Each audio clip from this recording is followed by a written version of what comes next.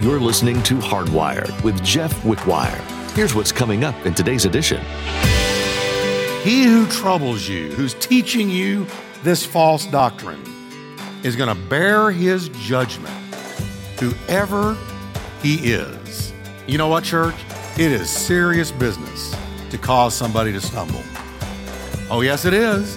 Jesus said, better for you, and you have a millstone tied around your neck, and you be thrown into the depths of the sea, than you make one of these little ones to stumble. Not just a child, but somebody young in the faith. We've all dealt with our own demons, whether it's a mistake that we continually make or an addiction that we can't quite seem to escape from. And it's hard to move on from what we resent about ourselves. In today's message, Pastor Jeff wants you to know that if you want to change the trajectory of your life, you need to put your focus on heaven. No matter how hard you try, there will always be someone or something that pulls you back into your despair.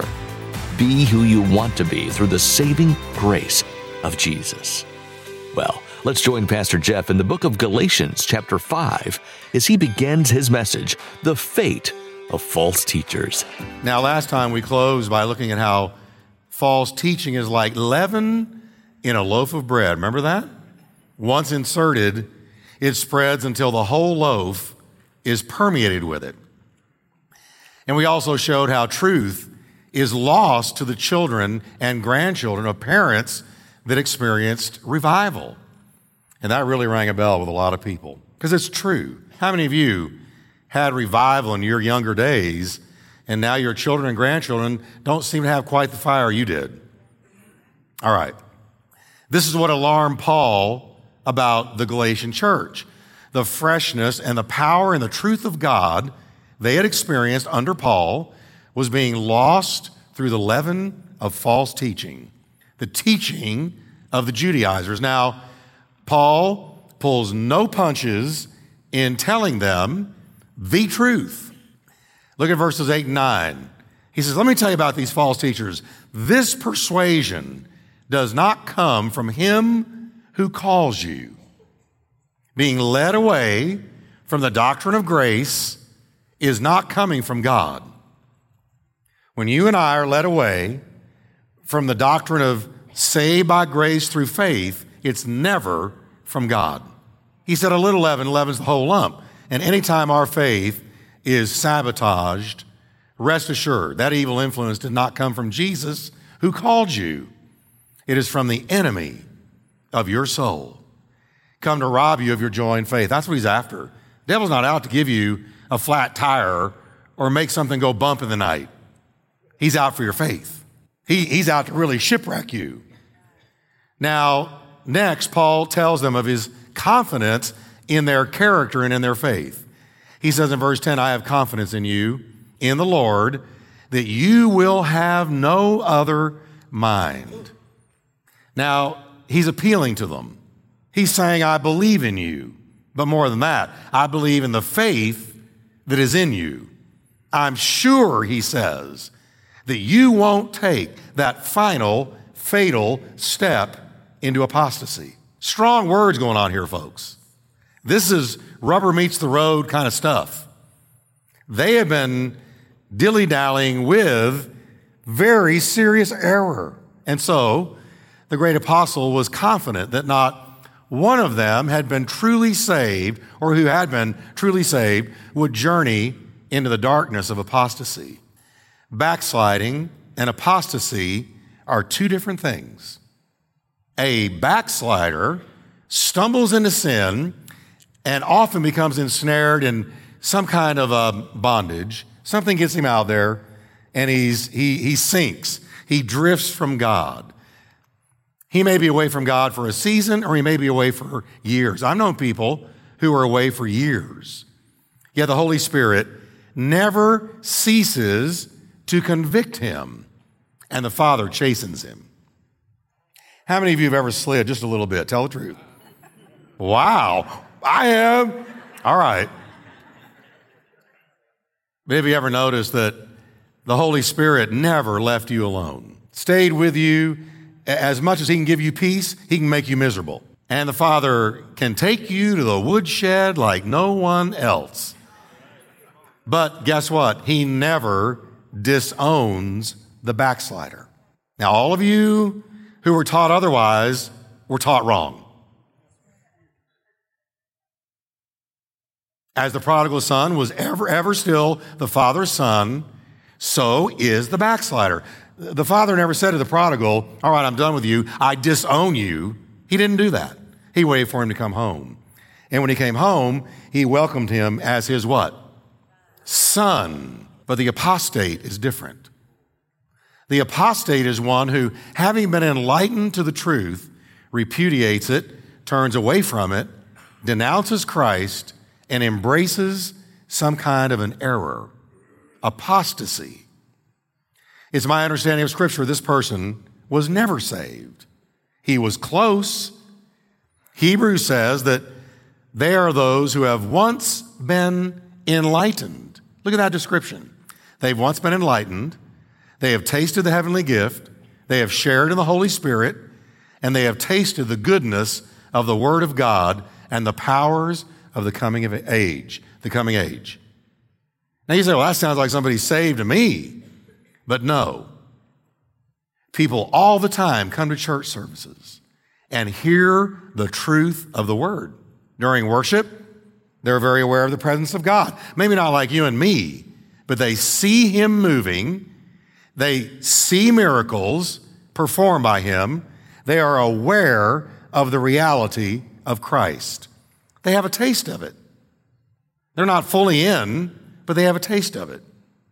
And seeing those things, they taste the goodness of God. But these same people never truly come to Christ. They're on the outside looking in. They're on the periphery. But they never step over into Jesus be my Lord and Savior. They never get saved. Churches are full of them every week. Billy Graham said the greatest harvest field in the world is the church. These same people never come to Christ. Later, they apostatize from the truth and they embrace error. Remember, Jesus said on the day of judgment, many would say to him, read it with me, Lord, Lord, have we not prophesied in your name, cast out demons in your name, and done many wonders in your name? That sounds like somebody saved to me. And then what does Jesus say to them? Let's read it together. I never knew you. Depart from me, you who practice. Wait a minute. These people were doing miracles in his name, but living lawless lives. Wow. Now that'll humble you, won't it? They knew the power of his name. They knew the reality of Christ. But they lived lawless lives. So they had never been saved. So there you have it. These individuals were no strangers to his power, his presence, and the authority in his name. Yet they never knew him. This is the kind of person Hebrews is pointing to. Only these can truly apostatize. Backsliding and apostasy, two different things. Quiet in here tonight. That's why the Bible says, examine yourself, that you be in the faith. Make sure you're saved. Now, back to the Galatians. Paul is confident that not a one of his genuine children in the faith would follow through into total apostasy. And he says of the Judaizers trying to take them away, I love this verse 10. I tell you, I like Paul. He was tough. Paul was a man. Now look at how he's going to talk to them. He who troubles you, who's teaching you this false doctrine, is going to bear his judgment, whoever he is. You know what, church? It is serious business to cause somebody to stumble. Oh, yes, it is. Jesus said, better for you than you have a millstone tied around your neck and you be thrown into the depths of the sea than you make one of these little ones to stumble. Not just a child, but somebody young in the faith. Especially if you intentionally sabotage their faith with false teaching. The Judaizers' judgment was certain. Paul was a firm believer. in God's holding men accountable for their actions, and what you sow, you will reap. We're talking about that verse this weekend. Now, next, Paul uncovers one of the lies the Judaizers had spread about him, that he still preached circumcision, that he also still had one foot in Judaism and the other in Christianity. They were spreading these kind of lies. Say, oh, Paul teaches what we do. He's teaching the same thing we're telling you. And man, that just infuriated the Apostle Paul with righteous indignation. And look what he says in verse 11. I, brethren, if I still preach circumcision, why am I suffering persecution? Then the offense of the cross has ceased. This was a bald-faced lie. He says, look, if I'm still preaching circumcision, then why in the world am I being persecuted? Because you know as well as I do that if I was preaching circumcision, I wouldn't be getting persecuted. But I'm getting persecuted because of the offense of the cross. You know, that cross, anytime you preach it, teach it, share it, it's either going to get them saved or it's going to offend them. The offense of the cross. He said, I'm preaching the cross. And because of that, I am persecuted day and night and day, and my life is in jeopardy every hour because of the cross. He says, they're lying to you about me. I'm not preaching circumcision. Now, next, Paul expresses his righteous indignation over the whole Judaizing mess by saying, verse 12, I want you all to read this with me because here's where he really gets real. Ready? I could wish they were cut off who trouble you. This phrase, cut off, is from the Greek word apokopto, and it means to emasculate, to castrate, to mutilate, to amputate. Everybody say, ooh. Now he's getting real, but that's what it means. I can't tell you something the word doesn't mean. Apokopto, that's what it means.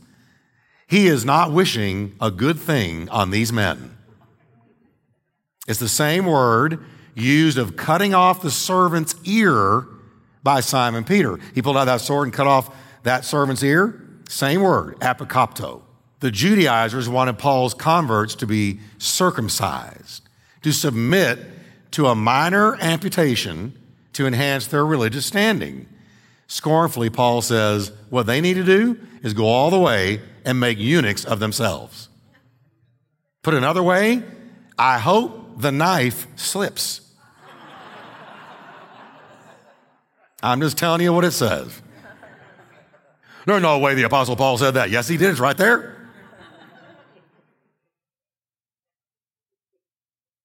I wish you could see the faces of all the men in here when I'm teaching.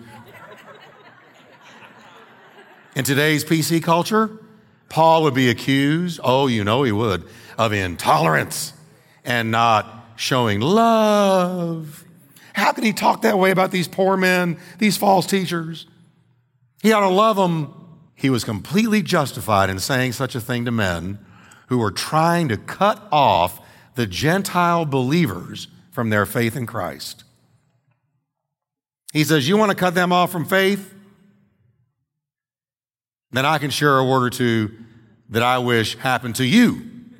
Paul was fierce as a bear when defending its cubs, when it came to defending his converts from cultists. Where has this kind of boldness gone? Why are we so afraid to just tell the truth? Why are we always walking on glass, always afraid of saying the wrong thing? I like this. If I had false teachers come in here among you, I would be just as fierce. Now, I don't know if I'd say that to them, but I think it's something else to say. Because I'm not going to let your faith be destroyed by a cult. So I would be like a she-bear protecting her cubs. It's the way we should be. I'm not going to say to them, oh, come on in, let's blend. Can't we all just get along? Do you see that here? He couldn't do that. There's a time when you've got to call a spade, a snake, wrong, and right. Now, so far we've seen the foundation of our liberty and the foes of our liberty. But next, Paul discusses the frontiers of our liberty. If we've learned anything in Galatians, it is that we are what in Christ? Free. Can you say it good and loud? Free. And also that the law has no claim on us as it relates to our righteousness. You don't get righteous by the law. No way. It's only by grace, through faith, in the finished work of Christ, that we ever are declared righteous by God. That's it. It comes by faith alone. Yet, free as we are, we cannot do certain things because of love. I want you to pause with me a minute and think. We don't live by the law. We live by grace. But love for the Lord will make us draw the line at certain things. Not just our love for the Lord, but our love for each other. There are certain things you shouldn't do because of the person sitting next to you. You may be able to, but you shouldn't. Now let me give you an example. I will not drink. I don't drink. Don't drink a drop. Never. Now, many reasons. Me and alcohol don't mix. I don't need it. I don't want it. I love having my mind, my thoughts clear. But also, we have a lot of people in our church that struggle with alcohol. And I want them to be able to come up to me and say, hey, Pastor, do you ever drink? I don't want to have to say, well, yeah, every once in a while. Because then they'll go, well, if he can't, I. So the law of love says, don't do it. I want you to know you don't need it. You don't need it. That's just my stand. You don't need it for any reason. I personally believe every sip you take is a sip towards a bad decision. Bad decisions increase with every sip. Okay, enough with that. Because you're looking at me like, oh man, I didn't come for this tonight. All right, our love for others will ensure that other things are equally impossible. This is what we mean by using the word frontiers. Frontiers have parameters, lines in the sand. We're not free to cross certain frontiers. For instance, we're not free to indulge in carnality. Look what he says in verse 13. For you, brethren, have been called to liberty, only do not use liberty as an opportunity for the flesh, but through love serve one another. I had somebody say to me one time with a straight face who was living in sexual sin. And they said this to me, but the Bible says, Pastor Jeff, that to the pure, all things are pure. I said, wait a minute. He was using his liberty for an occasion to the flesh. And so let me remind us here, we have not been set free to sin. We are set free from sin. All right? We are no longer dead in sin, thank God. We are dead to sin. That's good stuff. We can pause and see law on that one the rest of the night. I want you to know, Jesus didn't save you so you can have liberty to go do what you want. He saved you so you can have the power to do what you should. To abuse our freedom to indulge the flesh would not be liberty, but license. Now that we are free in Christ, we should operate in love by serving others. Read verse 14 with me. For all the law is fulfilled in one word, even in this, you shall love your neighbor as yourself. Wow. The whole law they were so zealous to want to keep was fulfilled in one word, love. If you love, you will fulfill the law. So, says Paul, if you want to keep the law, there it is. Love each other. And if you love each other, you won't break the law. Not only are we not free to indulge the flesh, but we're also not free to indulge in conflict, which churches are very, very known for. Look what he said in verse 15. He's talking about Christian cannibalism. That's right. Look at verse 15 and read it with me. If this isn't cannibalism, I don't know what is. You're eating people. Isn't that what it says? All right, let's read it. But if you and devour one another, beware lest you be consumed, eating each other alive. Wow. Churches can literally devour and consume one another when disunity appears When disunity appears and there's a church fight, I have seen Christians devour one another. Have you ever noticed this about the world, particularly liberals? One of their own can do something terrible, but they will still stick with them. You've ever noticed that? You know why the Tower of Babel had to be stopped by God? Because they were so unified that the only thing that could stop them was an act of God. They were unified in a wicked endeavor. So often you will see church people who ought to be more unified than anybody. I mean, if the wicked can be unified in a wicked endeavor, we ought to be completely, unbreakably unified in a righteous endeavor.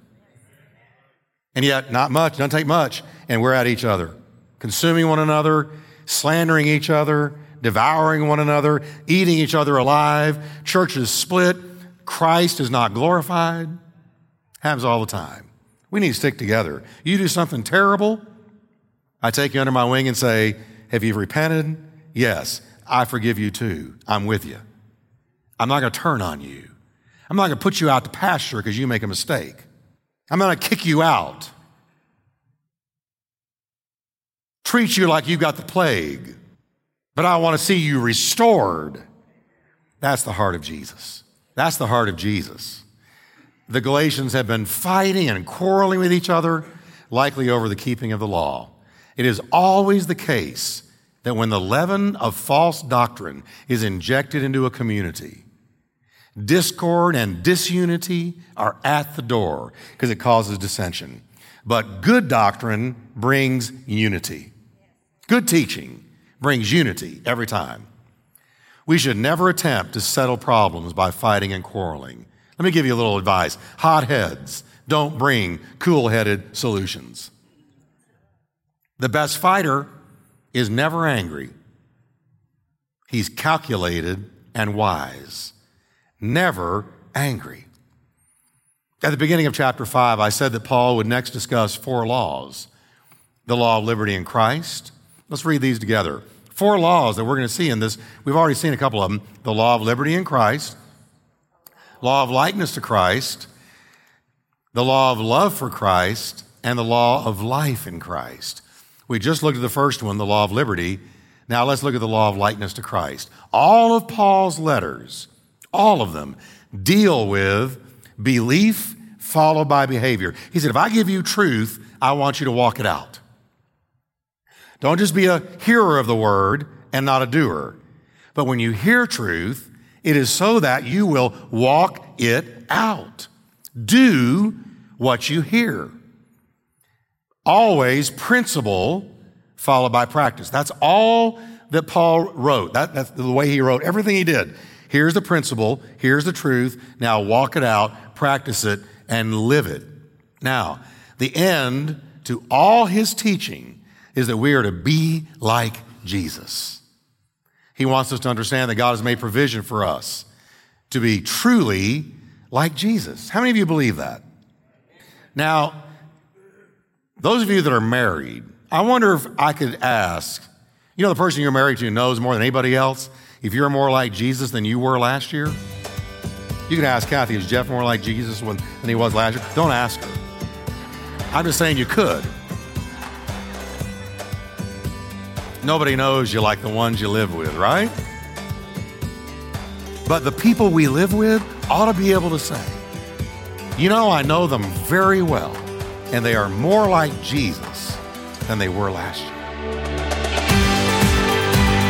We love it when we hear good news. But what happens when the bad news comes around? Oftentimes, we ignore it, don't take it seriously, or just focus even more on the good news. Today we learned from Pastor Jeff that you need to listen to the good news of salvation through Christ. Like all news, there is good news and there is bad news, and you need to take it seriously. The good news is you can be saved and be freed through Jesus. If you have questions or comments about what you've heard today, we'd like to know. You can call or text us at the following number and share your thoughts.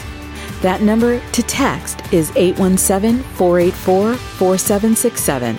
Once again, that's 817-484-4767. Thanks for being a part of this ministry and helping it continue to be an encouraging and uplifting resource for you and others. Now I'll hand it back to Daniel as he gives a preview of what's next. When's the last time you truly felt taken care of? We all have people in our life who are there for us. But have you ever had all of your needs truly taken care of by someone? Today, Pastor Jeff explained that God is sovereign over all the earth, and He wants to take care of you. In every biblical instance where His people are in need, God is always there in the perfect timing. If you want to experience true love and feel secure, follow Jesus.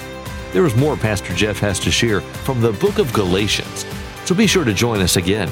If you missed any part of today's teaching, you can find it online at hardwired.org. We're so glad we could be part of your day today, and we pray you've been blessed by today's edition of Hardwired.